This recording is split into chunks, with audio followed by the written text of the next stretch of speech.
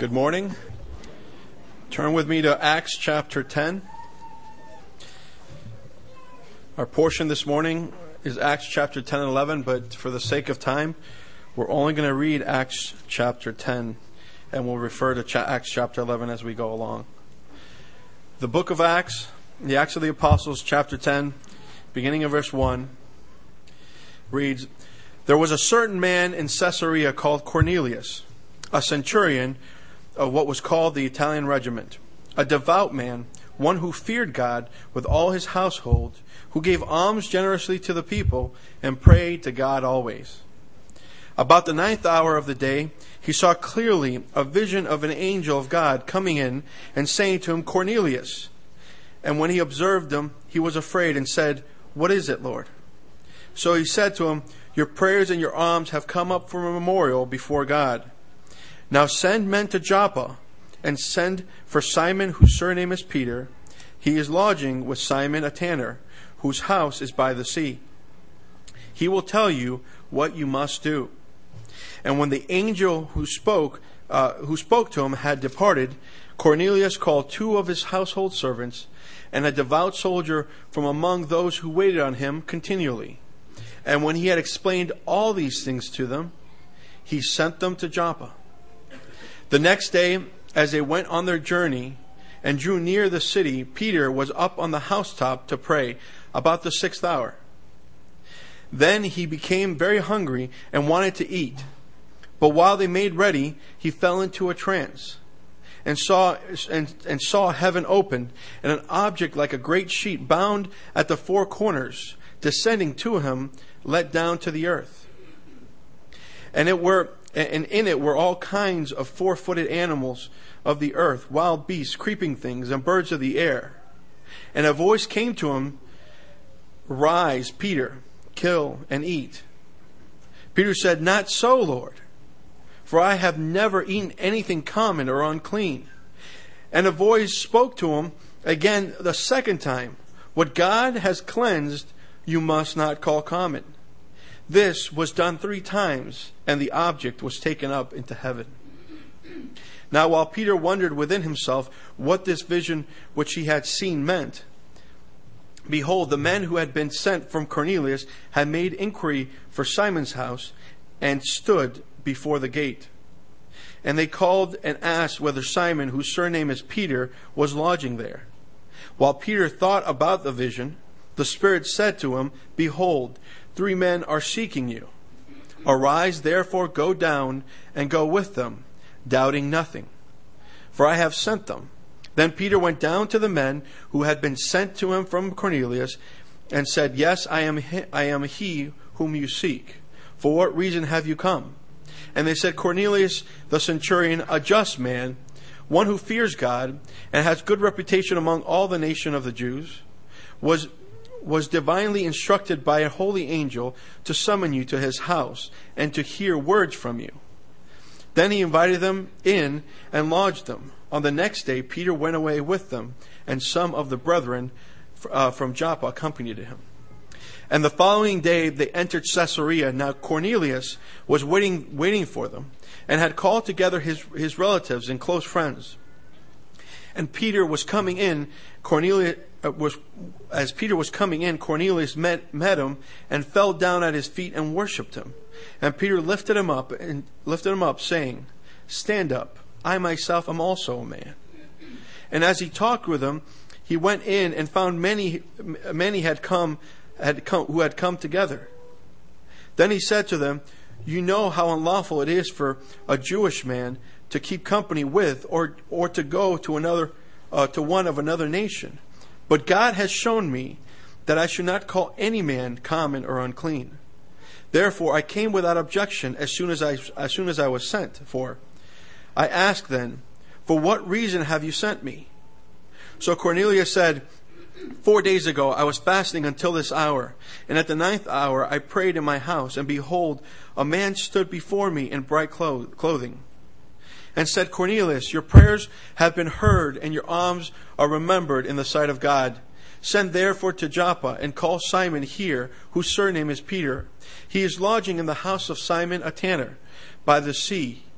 When he comes, he will speak to you. So when I sent to you immediately, and you've done well to come, now therefore we are all present before God to hear all the things commanded to you by God." Then Peter opened his mouth and said, "Truly, in truth, I perceive that God shows no partiality. But in every nation, whoever fears him and works righteousness is accepted by him. The word which God sent to the children of Israel, preaching peace through Jesus Christ, he is Lord of all. That word you know, which was proclaimed throughout all Judea, began from Galilee after the baptism which John preached, how God anointed Jesus of Nazareth with the Holy Spirit and with power, who went about doing good and healing all who were oppressed by the devil, for God was with him. And we are witnesses of all things which he did both in the land of the Jews and in Jerusalem, whom they killed by hanging on a tree. Him God raised up on the third day and showed him openly, not to all people, but to witnesses chosen before by God, even to us, who ate and drank with him after he rose from the dead. And he commanded us to preach to the people and to testify that it is he who was ordained by God to be judge of the living and the dead. To him all the prophets witness that through his name whoever believes in him will receive remissions of sins. While Peter was still speaking these words, the Holy Spirit fell upon all those who heard the word. And those of the circumcision who believed were astonished, as many as came with Peter, because the gift of the Holy Spirit had been poured out on the Gentiles also. For they heard them speak with tongues and magnify God.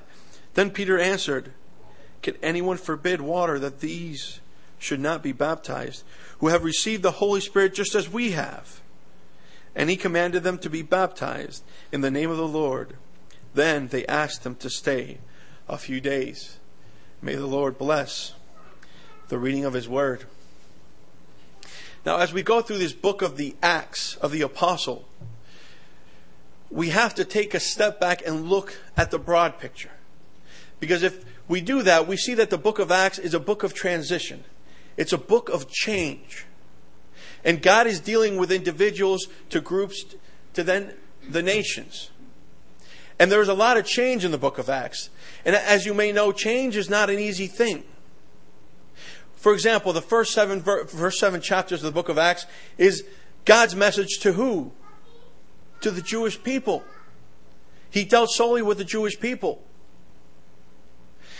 And then in chapter 8 we see something completely different that we don't see in Scripture.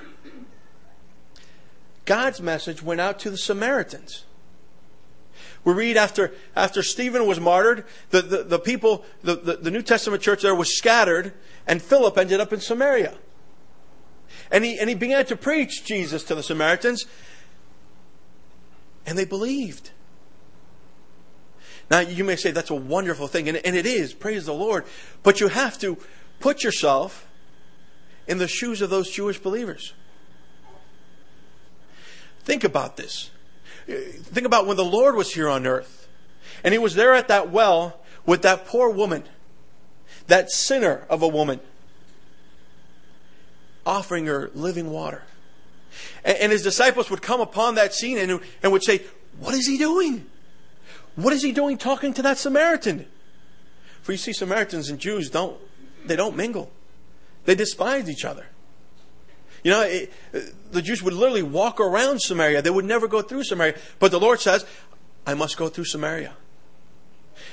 Think of the sons of thunder there, James and John, would look upon Samaria and said, "Lord, let us call fire from heaven to consume these people." You see, there was a lot of animosity between the Jews and the Samaritans, these half-Jews. But you see, the Lord is offering his grace not just to the Jews only, but to the Samaritans. And it was a difficult thing, if you can imagine. So much so that Peter had to go himself and see it for himself. And Peter would see the Holy Spirit bestowed upon the Samaritans. So now they see that the grace of God, His salvation, His forgiveness is not just for the Jews, but it's also for the Samaritans. And now we come to chapter 10. And the Lord is preparing Peter, isn't He? I'm only going to talk about two main points here this morning. I'm going to talk about a prepared heart, which we see in Cornelius, and God preparing His servant, His messengers. But before I go into it, I want to talk to you a little bit about the Mosaic dietary laws, because that has to do a lot to do with this passage here. You see, one of the difficult things that Peter had to overcome in this passage was to enter into a house of a Gentile and fellowship with him and have a meal with him. Why was that such a difficult thing? Well, in Leviticus chapter 11, if you had some time later on today, turn there and read what the Lord dictated to the children of Israel was to be their diet. Now, they were to only eat animals who had a clothed hoof and chewed the cud. And anything that didn't meet those two requirements was out of it, meaning beef was out, pork was out, and any other four-legged creature you want to eat was completely out. And the fish of the sea, it says they must have scales and fins. Well, I mean, that's good. That's a lot of fish. But what about lobster? What about shrimp? They couldn't eat these things. Now, there was a purpose for those laws. God didn't do it just to be mean. That's not our Lord is a gracious and loving God. The purpose for the dietary laws for the children of Israel was solely to set them apart. You know, food brings people together, doesn't it? You know, a preacher once said, he says, you know, it's amazing how many people show up for the death of a chicken in the form of barbecue. But how many people show up for the death of our Lord Jesus Christ? It's a sober thought. How many people, oh, there's a meal. Oh, I'm there, brother. I'm there. But if there's no meal, are we there? The purpose of the dietary laws was to set them apart. Even remember Balaam, sitting there in that high place and looking upon the tribes, all those tents there in the desert. And he himself would proclaim, as the Lord would lead him, they were a peculiar nation, weren't they? They were to be set apart. And their diet would set them apart even further. And it was to keep them from what? Not from all other kinds of food. It's to keep them from the lifestyles of the Gentile. Keep them from their lewd and lascivious ways. You know, it's one thing, you know, if you don't like fish and I invite you to my house and I serve fish, it's going to be a little difficult for you, isn't it? It's going to be a little hard for you. And so you see that this dietary law set a partition, a wall, a barrier between the Jews and the nations and the Gentiles. You know, there was a negative effect to this law. And it's that they thought themselves to be special. They thought that they themselves were so special that they could do no wrong. That as long as that they kept these Mosaic, these dietary laws, as long as they ate the lamb and they didn't eat the pork, as long as they ate the fish and not the lobster, they were better than anyone else. Hey, brother and sister, I only bring that up for one reason. Application in my own personal life and hopefully in your own personal life. You know, brothers and sisters, even in this place, as we gather together, if you're wearing the right tie, you have the right Bible, you walk and you talk like us, we assume, oh, everything's okay. Oh, this brother, he's got a nice suit on. It's a spiritual man. That woman, beautiful long dress, nice long head covering, spiritual woman. Brothers and sisters, these are just nothing but outward trinkets. There's no true spirituality in any of this. But God looks at the heart and the soul.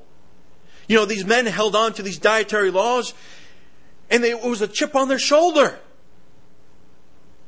And they looked down upon men because nothing unclean has ever come through my mouth.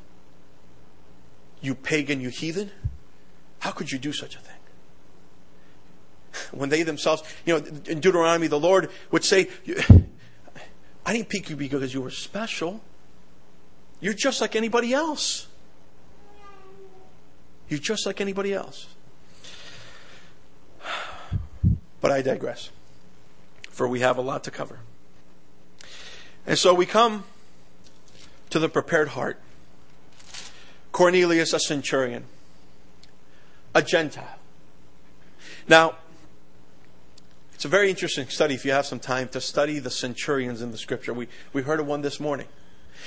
In the New Testament, the centurions are painted in a very positive sense. A lot of them were God-fearing. The centurion there with the Lord said, come heal my servant, but don't come to my house because I'm not worthy, Lord. Just say the words, Lord. I have faith. Say the words. A man of faith. And here is the centurion, this general. And we read that he's a God-fearing man.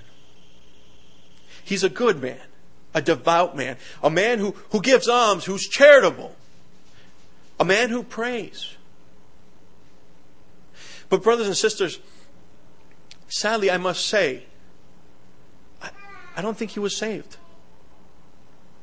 I don't think he was saved. For if you turn to chapter 11, when Peter recounts of what happened, he says in the account, verse 14, verse 13, it says, and he told us that he had seen an angel standing in the house who said to him, send men to Joppa and call Simon, whose surname is Peter. And listen to verse 14, it says, he will tell you words by which you and all your household will be saved. You see, brothers and sisters, this man, as good as a man as he was, and as much as he did for the community, all those good deeds, and all the time he spent in prayer, was not saved. Was not saved. And it's a sad thing. Because maybe you know somebody like that in your life. I think of my aunt on my dad's side. She's a Jehovah's Witness. And let me tell you, never have I met a more devout woman, a more moral woman. She religiously and ritually goes to her meeting, religiously passes out her little magazines. She prays, she reads her Bible. She believes in one God. She believes in Jehovah. But she's lost. She's a wonderful person. I would love her to be my neighbor. She's just that kind of person. But she's lost. She's completely lost. She negates that Jesus Christ is the Son of God. She thinks of him inferior. Nothing but an angel. It's a sad thing. It's a sad thing, brothers and sisters. These people who on the outside look so good, say the right things, do the right things, and yet so far from the truth. But one thing that God loves is a sincere and seeking heart. You see, this prepared heart of Cornelius was a man who feared God. And he prayed, and we read that he fasted. He was seeking God. Now, Vine said maybe he was what they call a gate proselyte. He hadn't taken that step to be a full proselyte, but he was getting there.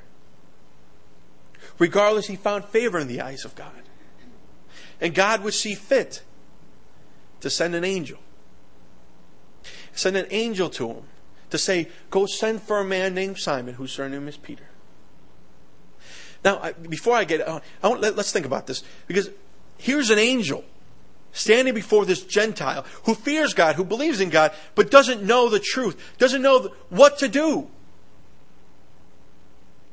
Couldn't the angel have told him what to do? Couldn't the angel have said, believe on the Lord Jesus Christ and thou shalt be saved? Wonderfully, no.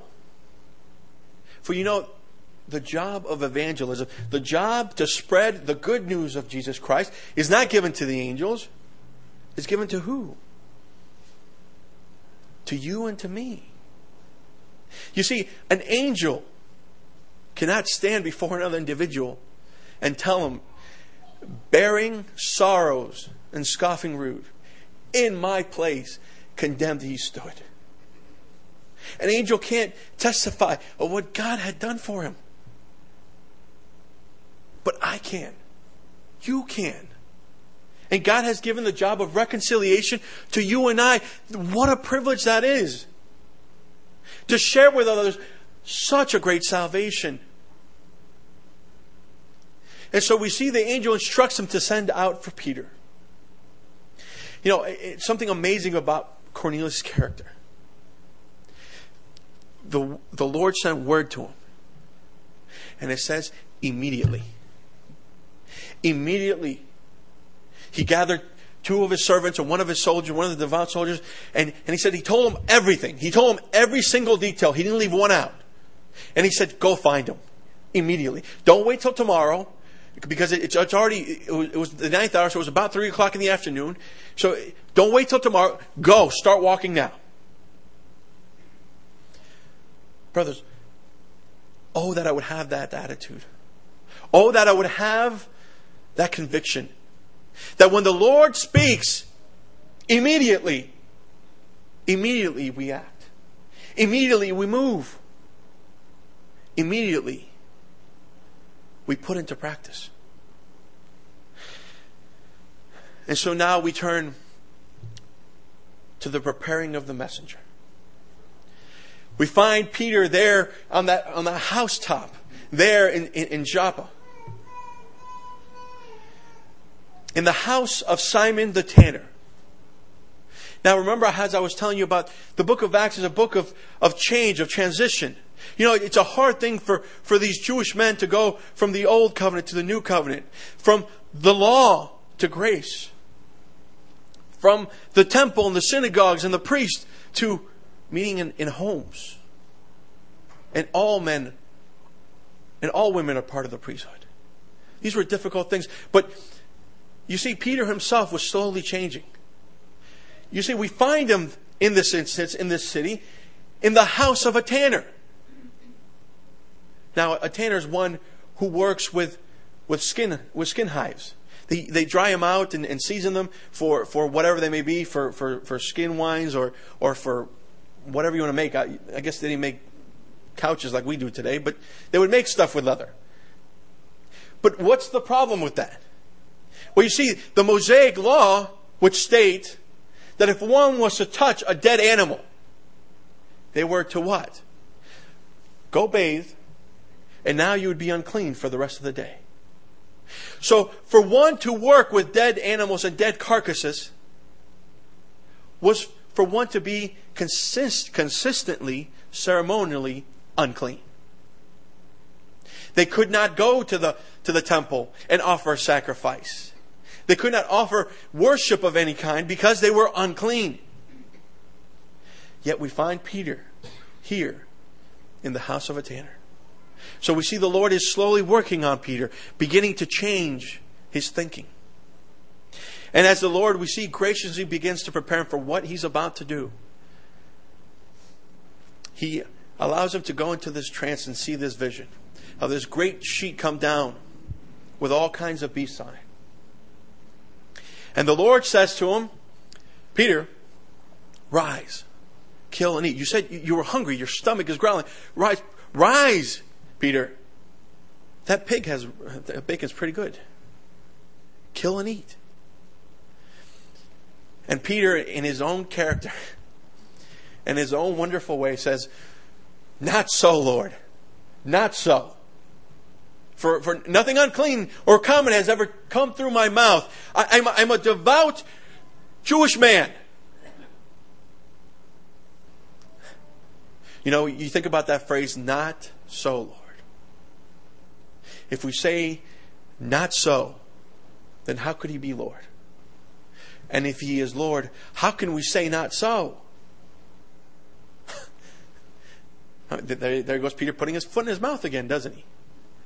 Goodness gracious, what a guy, right? But let's hold off judgment, brothers and sisters, because let's point the finger back at us. Do we say not so, Lord, with our actions?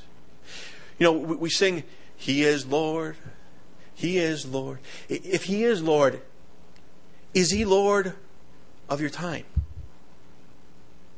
Is He Lord of your finances? Is He Lord of your home? How often have we set aside time for so many things of this world, and yet we neglect the Lord? And with our action we say, not so, Lord, not so. But graciously, our Lord is a wonderful and loving God. And as He has patience with Peter here, He has patience with you and I, Lord, brothers and sisters. He tells Peter 3 times. He says, what the Lord has cleansed, do not call common or unclean. He says it 3 times. Now, one may say, what is with Peter? Everything has to be told, everything has to be said to him 3 times. Well, I can really ask my wife. She goes, Jamal, nothing happens. Jamal, nothing. Jamal! I wake out of my slumber. So, Peter's not alone in his struggle. I'm with him. I'm with him. But the Lord was preparing him. The Lord was preparing. And we see that after he sees this vision and this sheet goes back up to heaven, he's sitting and pondering what this vision meant. And as he's pondering, the men who Cornelius sent are at the gate. And the Spirit says, I've sent these men. Go doubting nothing. And even though Peter did not fully understand what he had seen, he had not completely digested what the Lord was trying to tell him, we read that he went. Here are these Gentiles at the doorstep, asking to go with him to Caesarea, to a house of a centurion. And he goes. He goes without question. He goes. They said, "Come on in. We'll have a meal. We'll spend the night, and we'll go on the next day." And they take 2 days to get there. And he goes. And when he gets there, we see in Cornelius' house a packed house, a full house. You know, sometimes Cornelius' character is such a beautiful thing. You know, the angel told him, you know, send for this man. He will tell you how you and your household will be saved. And he sent for them immediately, and he had faith that Peter would come with them. And he would call all his friends and all his relatives, says, come stay at my house. For there's a man coming with words of life. You know, brothers and sisters, that is the best form of evangelism. That is the best form. We can put up billboards. We can go on television. We can go on the radio. We can go on the newspaper. We can do all kinds of things. But the best form of evangelism is to invite somebody into your home to hear the good news. And so we find Peter comes in and he sees all these people. And Cornelius, as excited as he was, runs to Peter and falls on his knees and he begins to worship him and revere this man.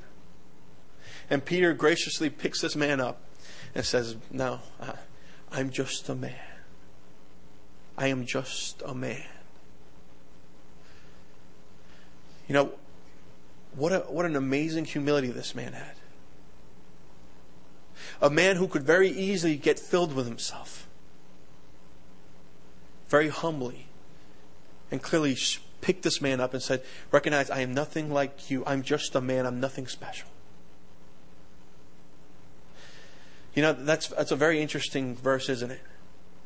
For you see, our friends over in the Catholic Church and their Pope declares some type of spiritual descendants with Peter.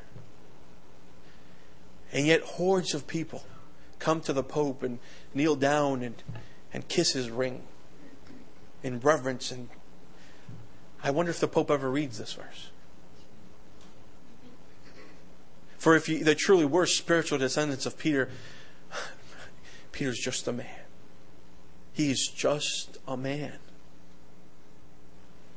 Greatly used of God, but he's just a man. And so we read there in verse 28, and it's a beautiful thing when Peter, in this journey to Caesarea, had meditated upon this vision, and he understood the vision. Praise the Lord that the Lord revealed to him the meaning of this vision. It says in verse 28, and then he said, you know that it is unlawful. You know how unlawful it is for a Jewish man to keep company with or to go to one of another nation. But God has shown me that I should not call any man common or unclean. You see, this great vision that came down, and this command to rise, Peter, kill and eat, was not just about food. Even though, praise the Lord, it does mean about food. I mean, I can have my BLT and be okay.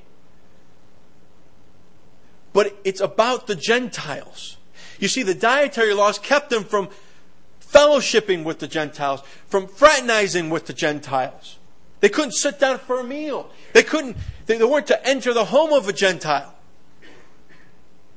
But now the Lord had broken down this wall partition. And it's not so much about the food, but it's about the people. Now we see that God's message went not just to the Jews, but to the Samaritan. But now God's dealing with the world. You know, if God hadn't showed Peter that vision, would Peter have ever entered into the house of Cornelius? Would he have stayed there a couple days and communed with him? No. But Peter heeded the vision and the word of the Lord, and he understood the message of the Lord. Do not call any man common or unclean. What does that say to you and I, brothers and sisters? You know, at times, I hate to say this story, but when the guys at Genoms were here, they were telling us a story about how they were, I believe, in Alabama. And they were doing work in Alabama, and they were passing out tracts. And unfortunately, the people in the assembly they were working at said, "Stop what you're doing." Said, "The people that you're bringing in here are not the kind we want.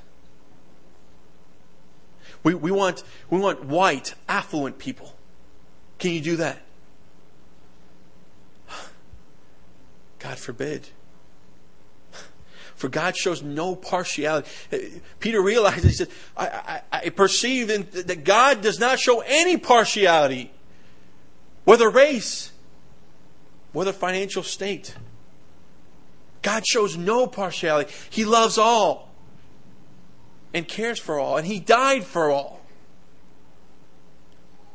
Brothers and sisters, I speak to myself as well. Let's be careful.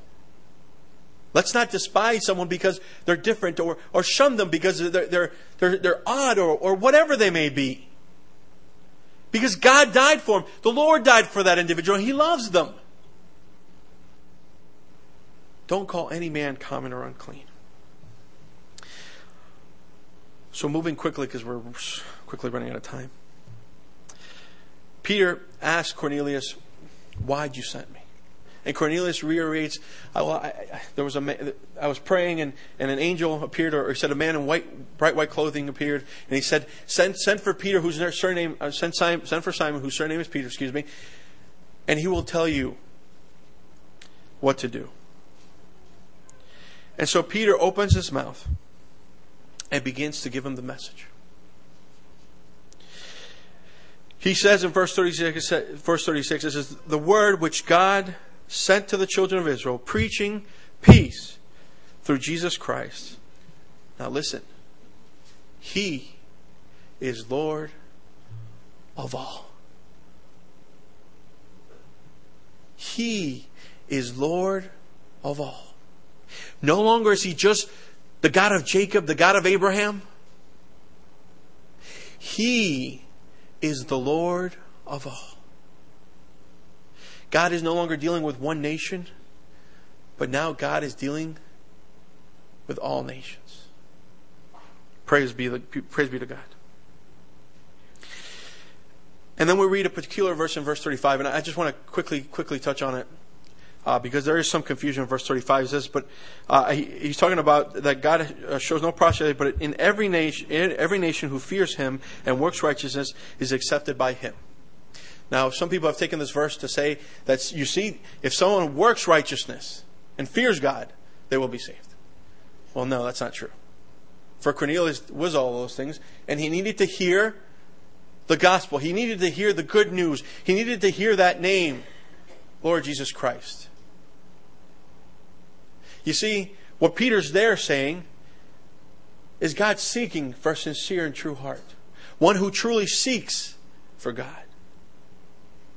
It's not works of righteousness that get anybody anywhere, but it's the grace of God through our Lord Jesus Christ. And so another astonishing thing that I want to point out, and I'm going to go quickly here, it says in verse 37, the word that you know, which was proclaimed throughout all Judea. The word that you know that was proclaimed. Listen, he's going to go on to tell them about Jesus of Nazareth, how he was baptized by John, and the Holy Spirit came down and descended upon him, and he did all these wonderful works. He lived, he did all these miracles, he died, and he rose again. But he's saying, you know all these things. You know all these things. So, well, what's the problem? Well, brothers and sisters, the gospel is not just knowing Jesus Christ and what he did and what happened to him, but it's to believe the reason, the purpose for what was done. What is the objective of the gospel? It's to believe that Jesus Christ is Lord and that He died for the penalties of my sins. We live in a quote-unquote Christian nation. Just about everybody you can talk to, you guess who Jesus is. Who's Jesus? Well, he was a good man who performed many miracles. He died on the cross and he supposedly rose again. They all know it. It's all here. Does that make them saved? No. Absolutely not. Far from it. Far from it. But you see, Cornelius and those in his household had prepared hearts. They were waiting for that message. And as he reiterated what they already knew about Jesus Christ, about His life, His death, and His resurrection, and he reads in verse 42, and he commanded us to preach to the people and to testify that it is He who was ordained by God to judge the living and the dead. He was going to deal with sin. He was going to judge sin. And look at verse 43. He said, to Him all the prophets witness that through His name, whoever believes in Him will receive remission of sin, forgiveness of sin. That's the message. You may know Jesus Christ in your head. You may know what He did. But do you know that you can receive forgiveness from sins by the work that He did on the cross? Do you believe that? Is it just head knowledge, or do you believe it in your heart? But another interesting thing to point out, that's the first time we read of whosoever in the book of Acts. First time, and from now on, it's whosoever. It's not repent, you who crucified Jesus. It's whosoever. Repent, and whosoever believes will be saved. What a wonderful thing that is. And we read here in the last portion, as Peter was saying these things, he wasn't even finished. He wasn't even finished saying the message. And we read that the Holy Spirit was poured out upon that house, and those Gentiles who had those prepared hearts, eagerly waiting for that forgiveness, eagerly waiting for that message, were filled with the Holy Spirit. I just want to say one thing with that. A lot of times, and a lot of preachers, and I don't want to badmouth anybody or look down upon anybody, but sometimes brethren would push. There has to be an outward prayer, or there has to be. They have to stand up. They have to come up to the front. I remember growing up as a child, listening to the gospel and wanting to But I would be so terrified of going up to the front that the preacher said, if anybody wants to believe in the Lord Jesus Christ, come up to the front. I was terrified. Or they would say, repeat after me, and I would say the prayer. And next week I would say, am I really saved? You see, salvation is not the outward mechanics. There's no special prayer. There's no you have to stand up and be recognized. There's nothing physical that has to be done, but simply hearing and believing. Hearing and believing. That's what these people did. They were sitting there, eagerly listening to Peter, and as he told them about the forgiveness of sin, they believed in their heart. There was no call by Peter, those who want to believe, this is what you do. No, they heard and believed. That's all you have to do is believe. Believe that you can receive forgiveness from your sins. That as wretched as you are, God loved you and died for you. And He's offering righteousness. He's willing to take away that sin and bestow righteousness upon, impute His righteousness upon us. Vile people. All you have to do is believe.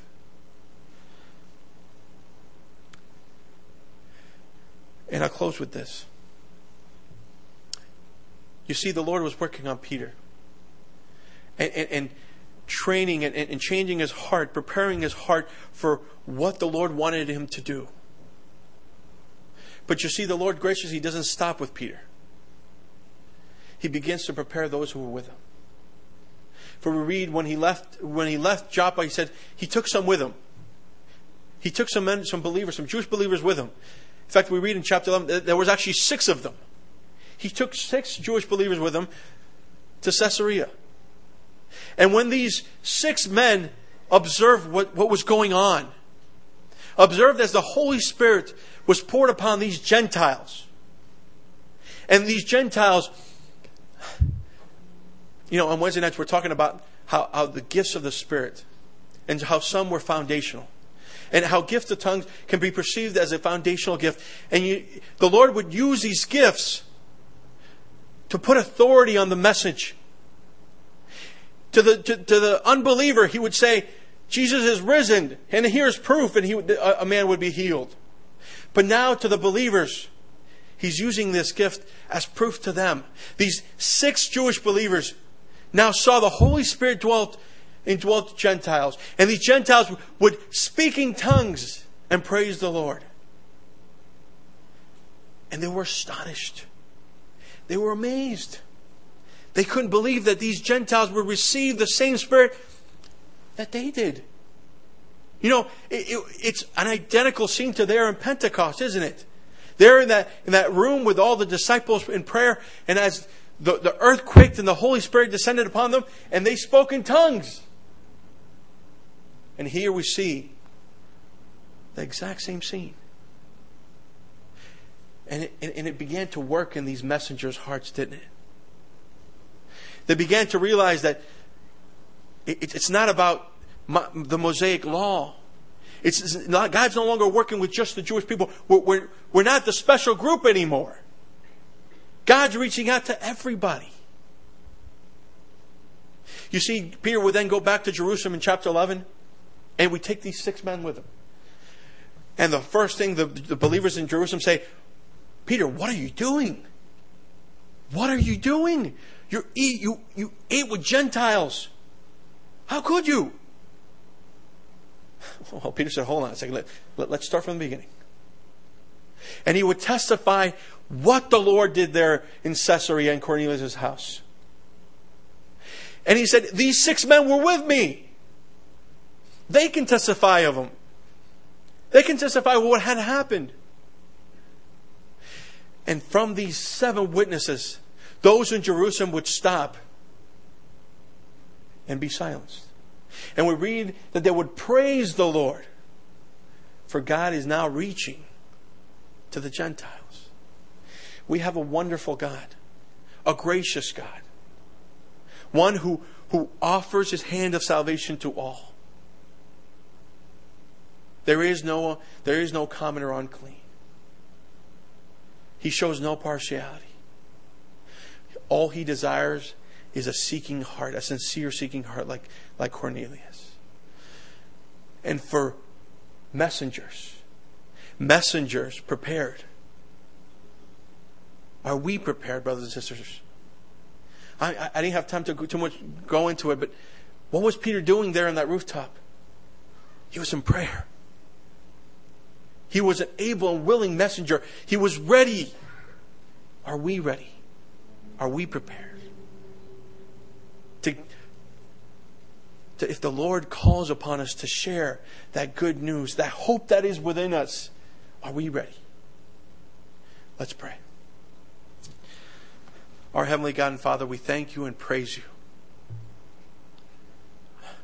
Words cannot describe, Lord, the love you have for humanity, the grace you bestow upon us. Words cannot describe such great a salvation, Lord. Lord, I pray that your word would be afresh in our hearts, Lord, in myself as it is in the body here this morning. Let us, Lord, be afresh with your gospel, Lord, and let us seek, Lord, to do thy will, Lord. Let us seek to send your message out to those around us, Lord. Lord, let us say with sincerity of heart, Lord, what wilt thou have me to do, Lord? Lord, I ask all these things in such precious name. In the Lord Jesus Christ, amen.